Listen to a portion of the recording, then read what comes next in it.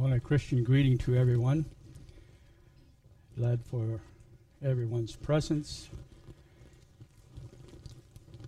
And glad that you are here at this moment. I believe that God has something in store for us. And the title that I have for the message this morning is Operation Rescue. And I would just like to ask the question in here, and I would like for you to respond to it. And that question is, how many people in here this morning are saved? Okay, thank you. I am glad or happy to be in this Operation Rescue Squad vehicle and to be a driver of this vehicle. So welcome to this rescue squad that we're in this morning. We're going to do some looking at different things that may not be the easiest thing to say, some of the things, but nevertheless, I feel God has led me in this. But before I really go into the text that I want to read, there's a few things, other scriptures that I'd like to look at. The first one is found in Luke chapter 17, if you would like to turn to that.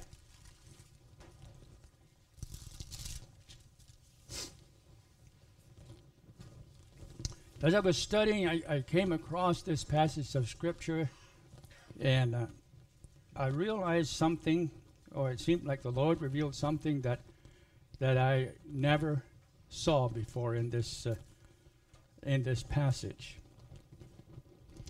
It says, then, in verse 1, then said he unto the disciples, it is impossible that offenses will come, but woe unto him through whom they come. It were better for him that a millstone were hanged about his neck, and he cast into the sea, than that he should offend one of these little ones. Take heed to yourself. If a brother trespass against thee, rebuke him. If he repent, forgive him. And if he transgress against thee 7 times in a day, and 7 times in a day turn again to thee, saying, I repent, thou shalt forgive him. And that would total to the number 490 times, according to some of the other scriptures, other gospels. Until they were overwhelmed with this thought that if a person comes 7 times a day and asks you for forgiveness, you should forgive him, or I should forgive him. Now, I realize that being in a rescue squad like we are prone to say, what is your problem? Jesus never told us that we should ask that. He said, if he comes and asks us to forgive him, you should forgive him.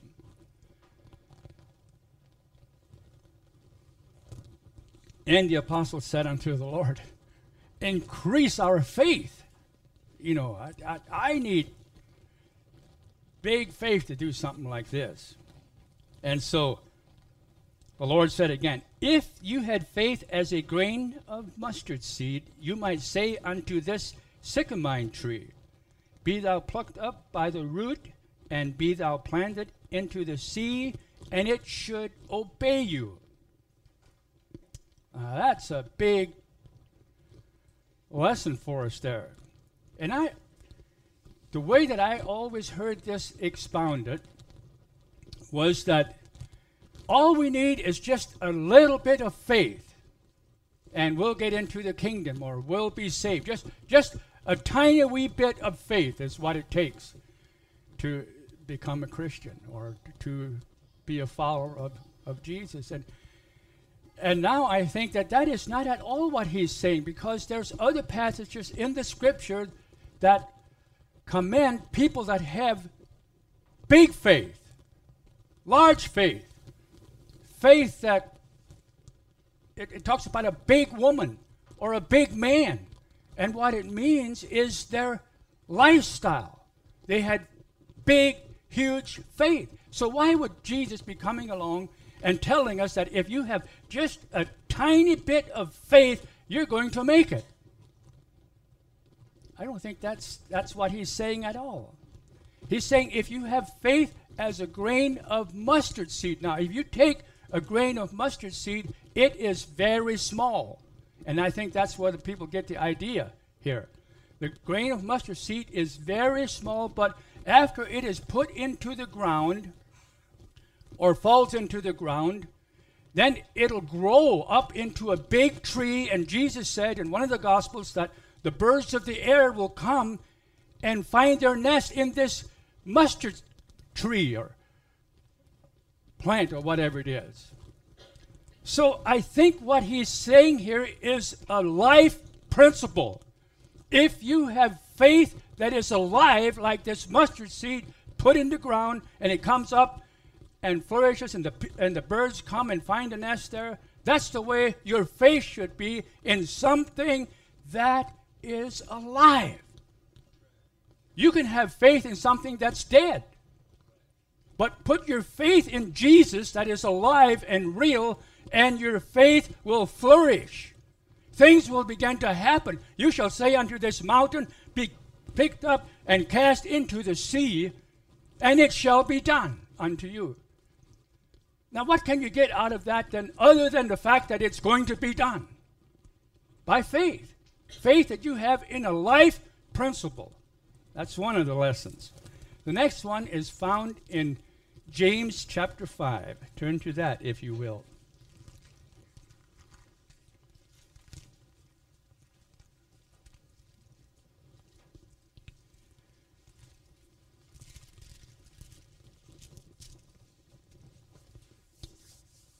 James chapter 5, verse 19 and 20. Brethren, or you that belong to this Operation Rescue Squad, or you that belong to this fellowship or any other fellowship, if any of you do err from the truth, and one convert him, or the word convert him would mean if one of you turns him back. You go to rescue that person. You turn him back. Then let him know, let this person know that he which turns back or brings back the sinner from the error of his way. Now, this is someone that has been with the truth. He believed the truth, but he strayed. He went away. So you need to go, or I need to go and bring him back. Let that person know that converteth the sinner from the error of his way shall save a soul from death. Now, when you stray from the truth and you no longer believe the truth, you have got something that's taking place in that person's life, and it's called death. He loses what he has unless he is restored. Now, let the person know that goes and restores him that he shall save his soul from death and shall hide a multitude of sins. Now think of when the person gets right with God. He comes back because you went and you brought that person, you directed him to the right way and brought him back to God. Let let that person know that that thing hides a multitude of sins. A multitude is a huge number of people, or a huge number of things. And in this case, a huge number of sins that will follow because this guy was going the wrong way. And when he's going the wrong way, he can no longer decide what is right and what is wrong. He no longer makes his choices or decisions according to the Word of God, according to the Spirit of the Lord. He goes his own way, and death starts to eat him. And so he no longer makes good decisions or right decisions or holy decisions. So when he's restored or brought back, think of all these sins that he has kept from. When he's brought back to God, to the Lord Jesus Christ.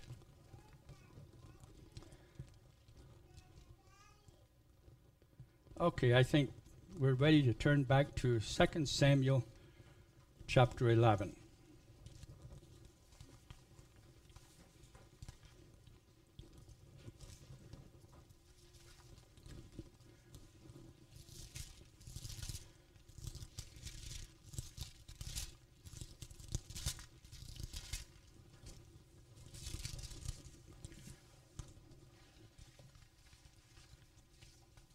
And before I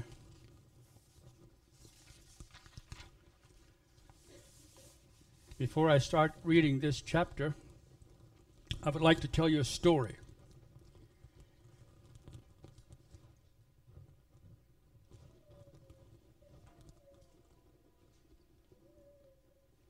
Back in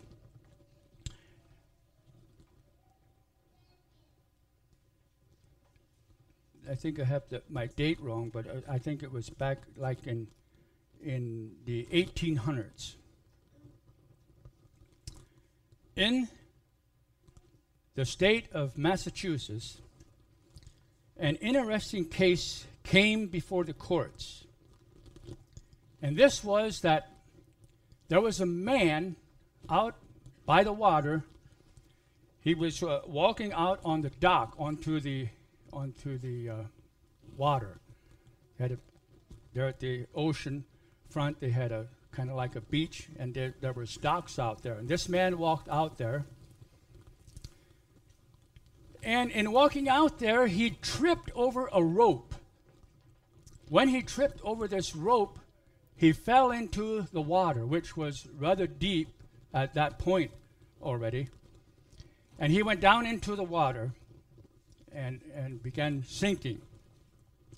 There was another man quite a little ways away on another dock, and he was reclining on his chair there and enjoying sunning himself or whatever he was doing. And he lay there, and this man that fell off the dock went into the water and was struggling, and all of a sudden he went down. And this man that was sitting over there on the dock was watching him. When the man came back up, he said, "Help, I can't swim." And the man just sat there. And the drowning man went down again and came up the second time. And he said, "Will someone help me? I can't swim." And he was away from a place where he could grab a hold of a rope or the dock or anything. And so he went down again, never to return. Now, when the family of this man found out that there was another man on another dock that seen this whole thing happening, and he never moved, he never did a thing. He just sat there or lay there and watched the man. When they found out the coldness and indifference of this man, they took him to court. They wanted to sue him for not doing anything about their husband and father.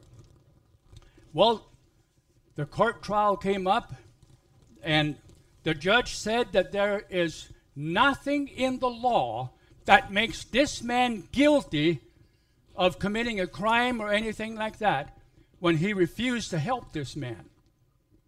So he said, it's thrown out of court. We have no case here. Now, that what the judge did, or what the law does, is they all agree to the act of Cain. Am I my brother's keeper?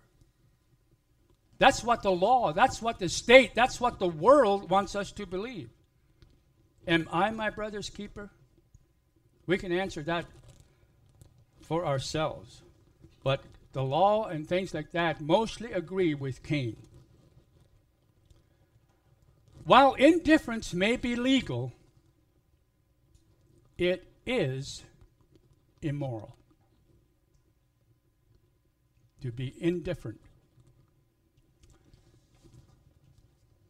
Hate is not the opposite of love.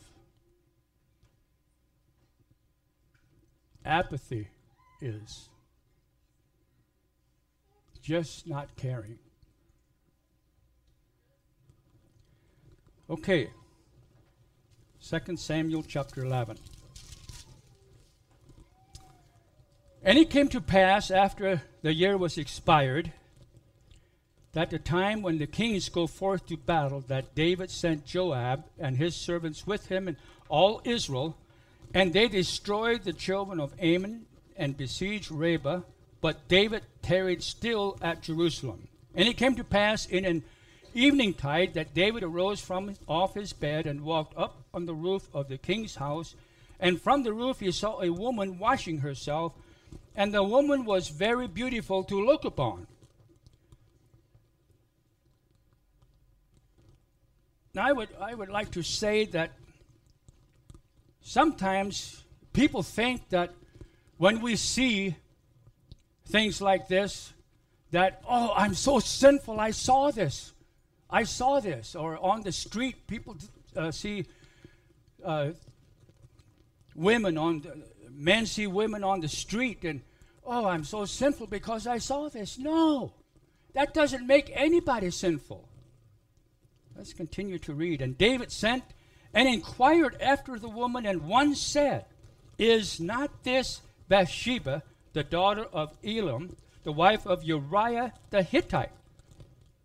And David sent messengers and took her, and she came in unto him, and he lay with her, for she was purified from her uncleanness, and she returned to her house.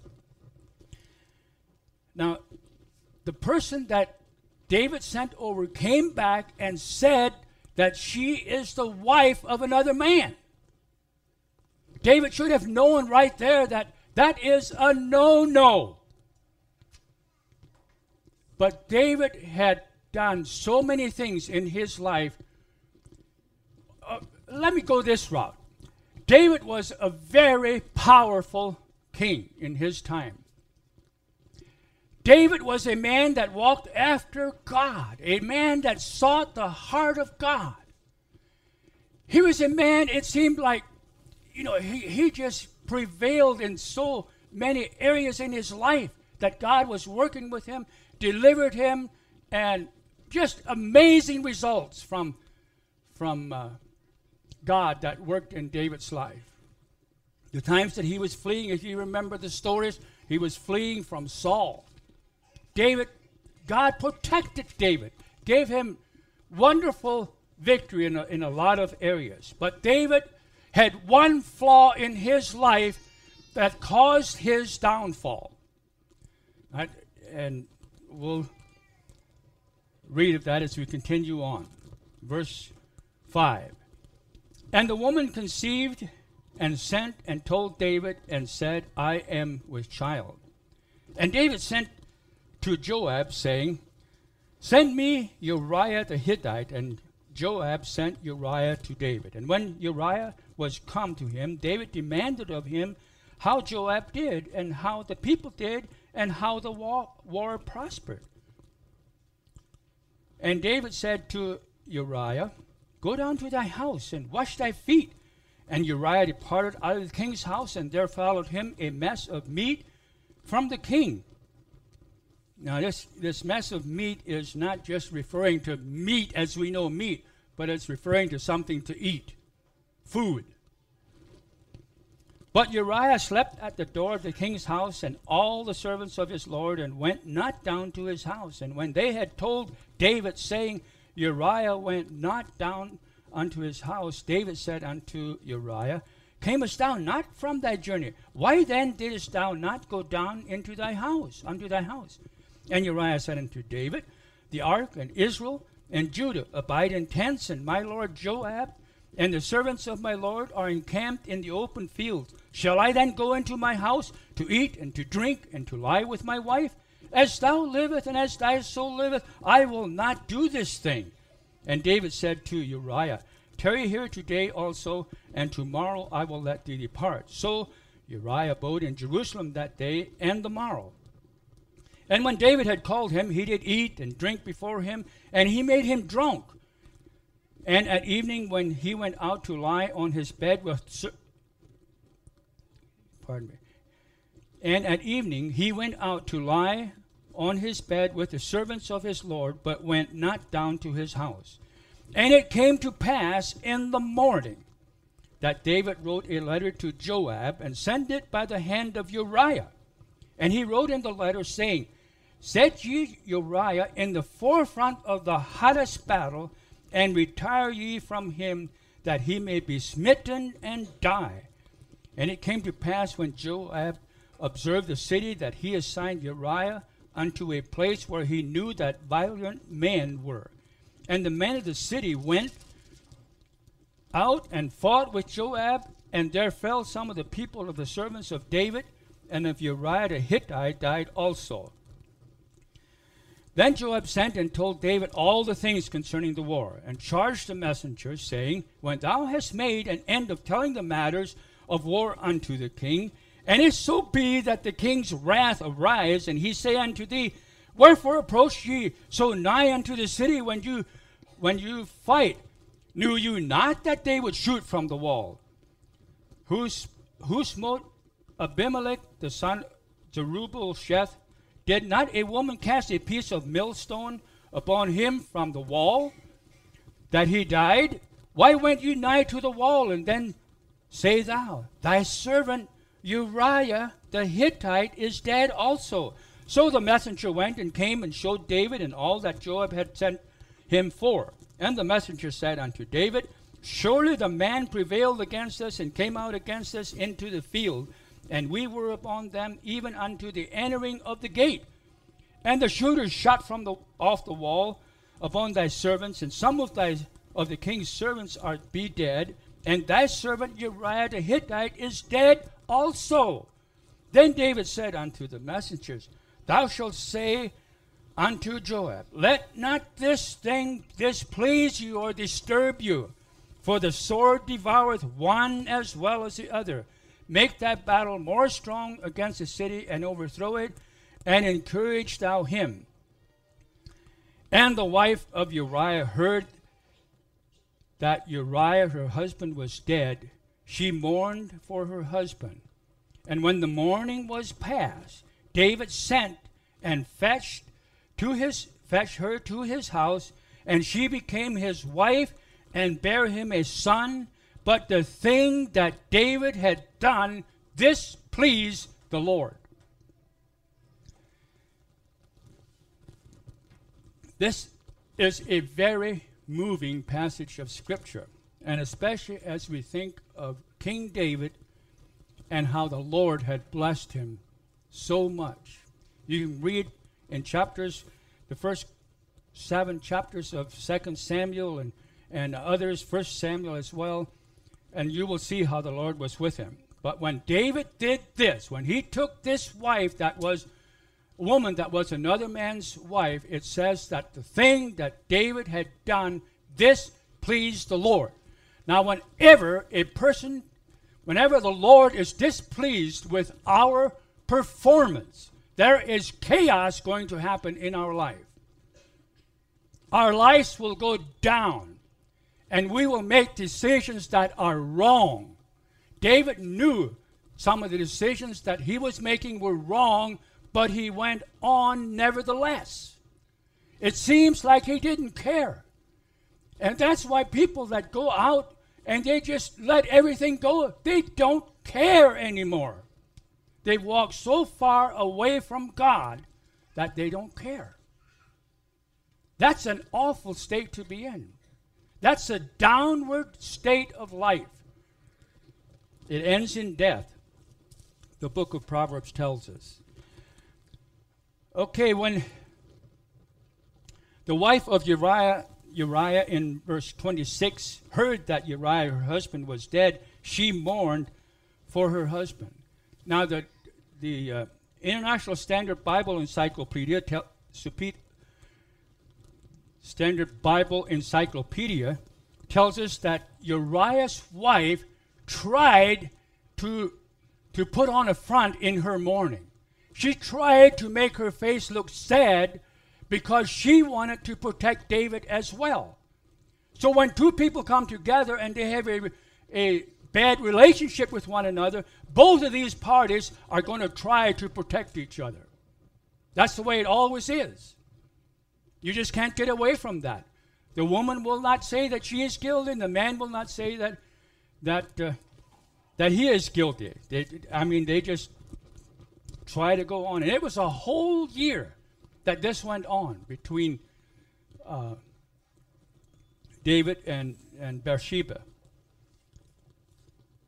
Well, I guess we'll have to go on into chapter 12. And let's remember, but the thing that David had done displeased the Lord.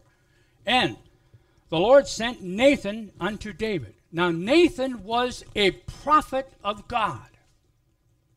One time before, if you go back to 2 Samuel chapter 7, you can read about Nathan. This Nathan was a wonderful prophet of God. And the Lord sent Nathan unto David. Now, a person has to be in contact with his Lord. You have to be allowing the Holy Spirit to minister to you in today's setting. We have the Holy Spirit. Back in David's time, they did not have the Holy Spirit living inside of people like you and I have the privilege of having him today. And so the Lord sent Nathan unto David, and he came unto him and said unto him, there were two men in one city. The one was rich and the other poor. The rich man had an exceeding many flocks and herds, but the poor man had nothing, save a little ewe lamb, which he brought and nourished up, and it grew together with him and with his children. It did eat of his own meat and drank of his own cup, and lay in his bosom, and was unto him as a daughter. Can you imagine a person telling a story like this to David, and David, being the shepherd boy that he was, knew all about what it was to have a little sheep that was very precious to him. So this story took an awful strong hold upon David.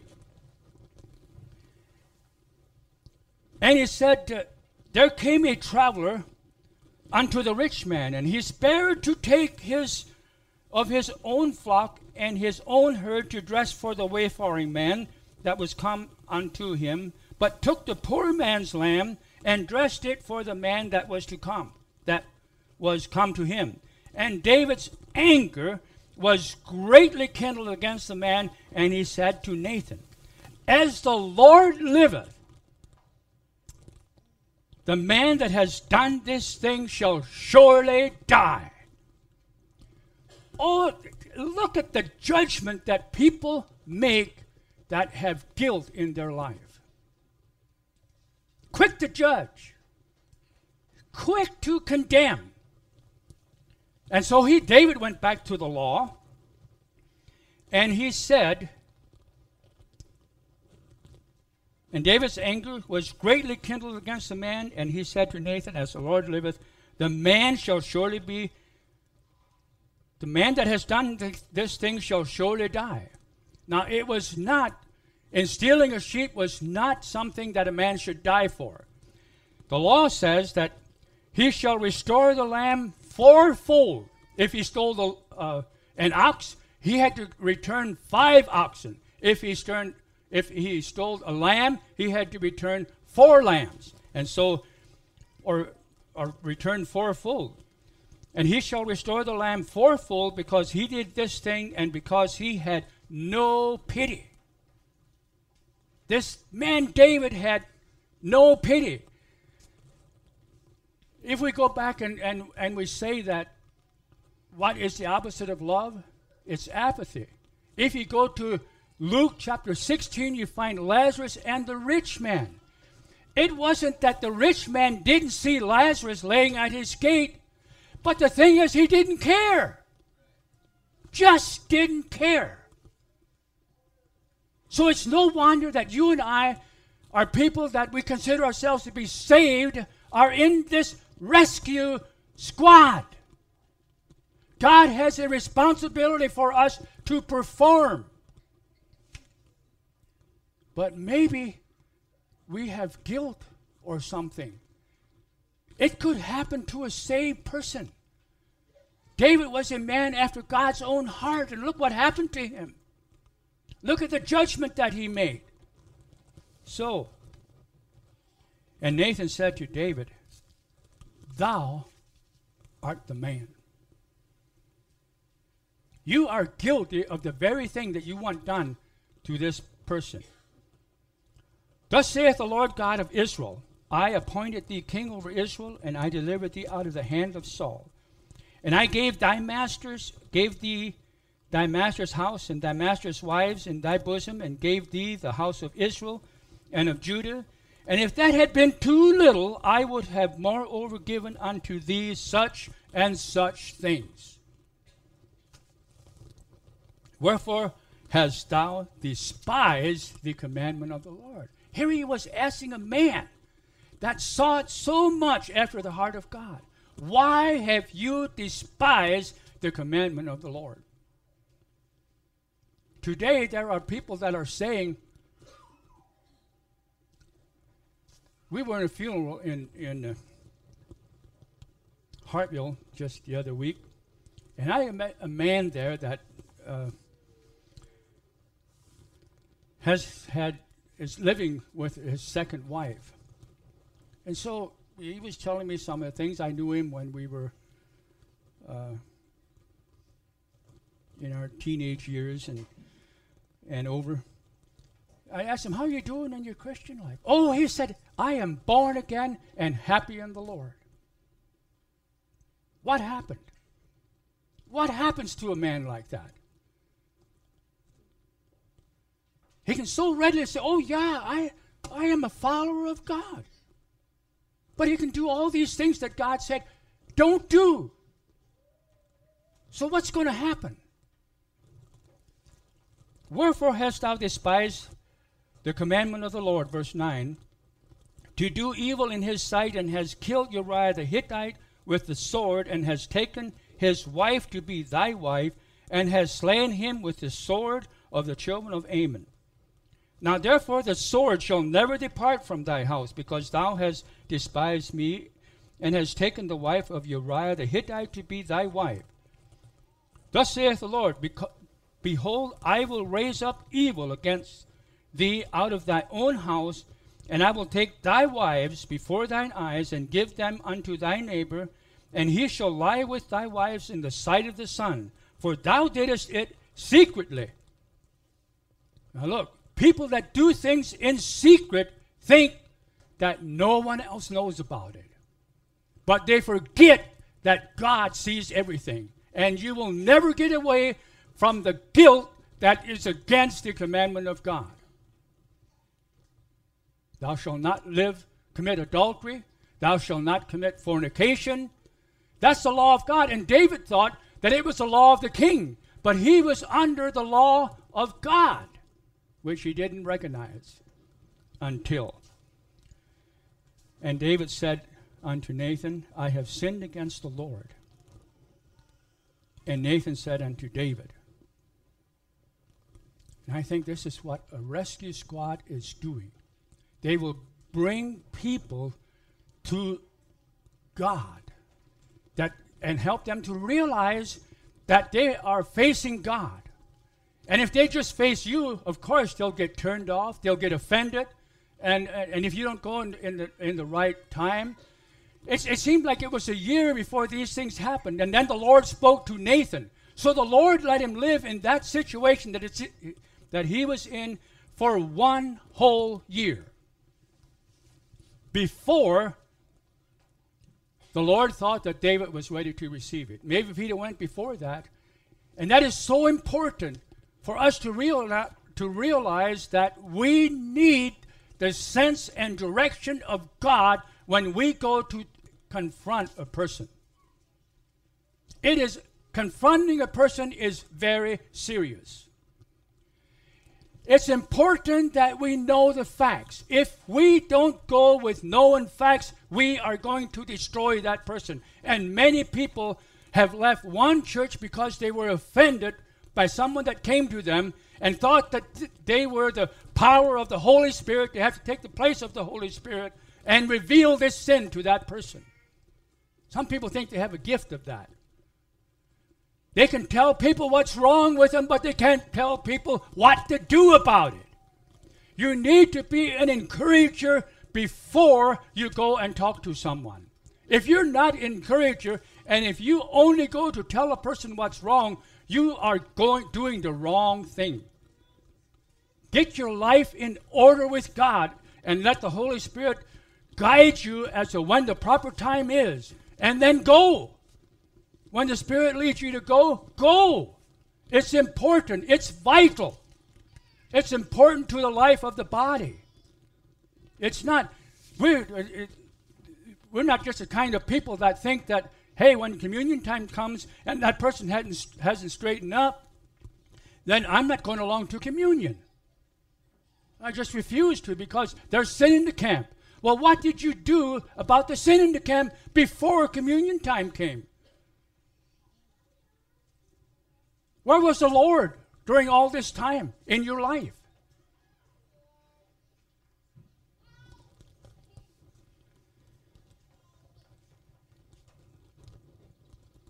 And then verse 13. Verse 13. Nathan said unto David, the Lord also has put away thy sin. You have the power of an attorney. You have the power to tell someone that through the power and grace of the Lord Jesus Christ, thy sin is forgiven thee. But there's one thing that Nathan told him. You have given occasion for the enemies of the Lord to blaspheme. Because of the way that you acted. Because of your conduct. And I believe that David was struck. I believe that he just saw himself in the eyes of God. You know, the song says, take a look at yourself. And you'll be able to see differently when you look at other people. Look at yourself first. Have I got things that aren't right with the Lord? That I need to correct before I go and try to.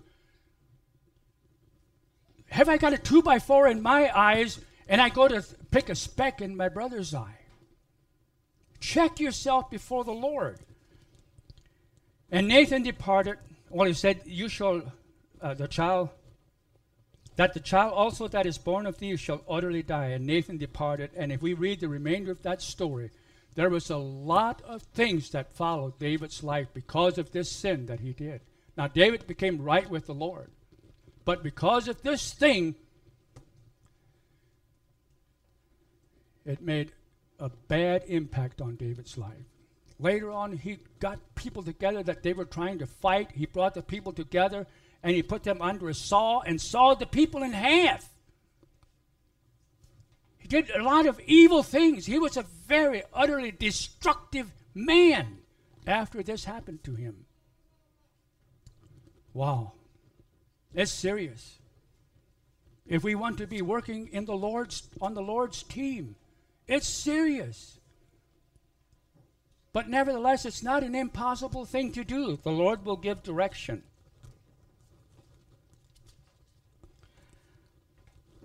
Someone has said adversity is sometimes hard on a man.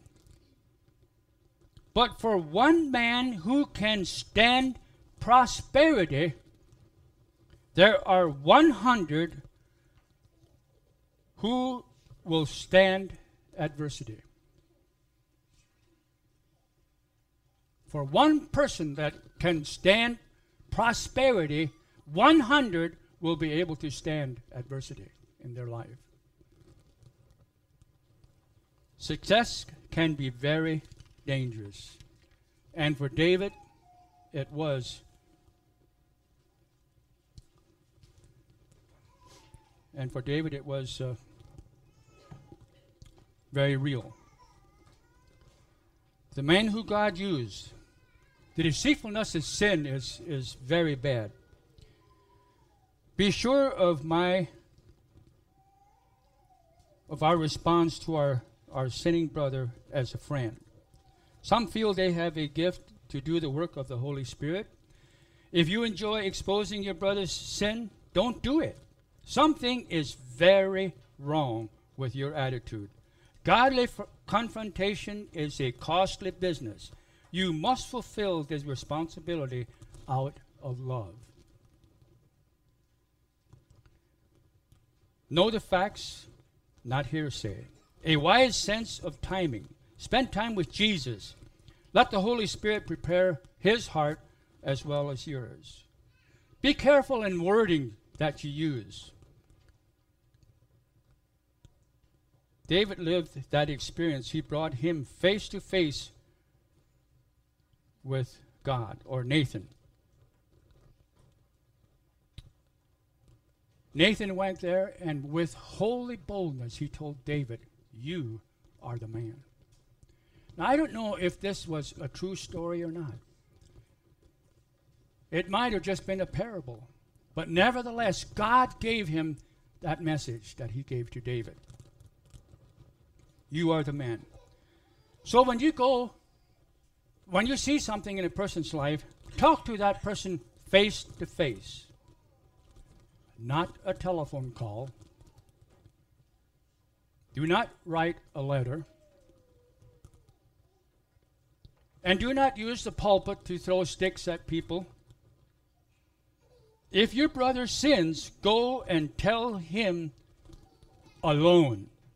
Matthew 18 says, go alone. You meet that person face to face. If you're afraid to meet him face to face, don't say anything. Keep your mouth shut.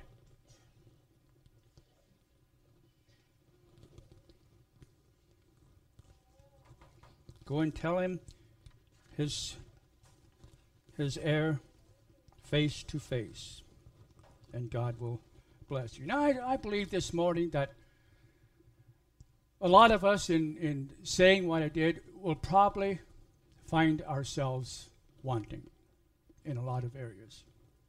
And that's why I'm preaching this message.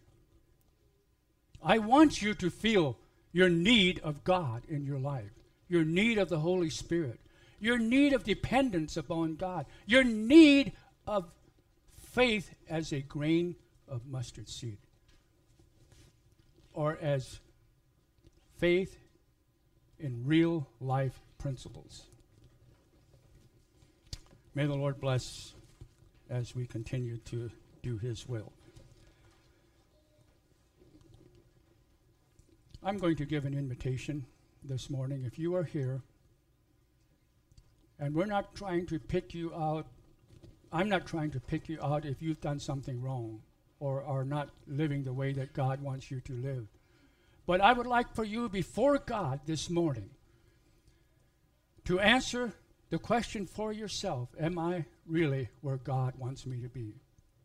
Am I the kind of person that would love to see people restored?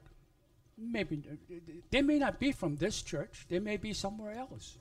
But they could be from this church. You know, things that no one else knows. And nobody else needs to know. But you know So that might have been the Holy Spirit talking to you and telling you to do something. So he wants you to operate in this rescue squad. So with all eyes closed, if you sense that you have a need in your life this morning to draw close to the Lord, closer than what you have ever been, you would like to be that person that God can use. You would like to be that Nathan that the Lord sent to speak to David. And speaking to a king is hard business. Schrecklich. You should be afraid of going to the king and confronting him with something. But when the Lord sends you, mountains can be removed. Multitude of sins can be taken away, covered by the blood of Jesus Christ. If you would like to be one of those Nathans, one of those people that spends time with God and gets your information from God and the Holy Spirit, I would like to see you raise your hand.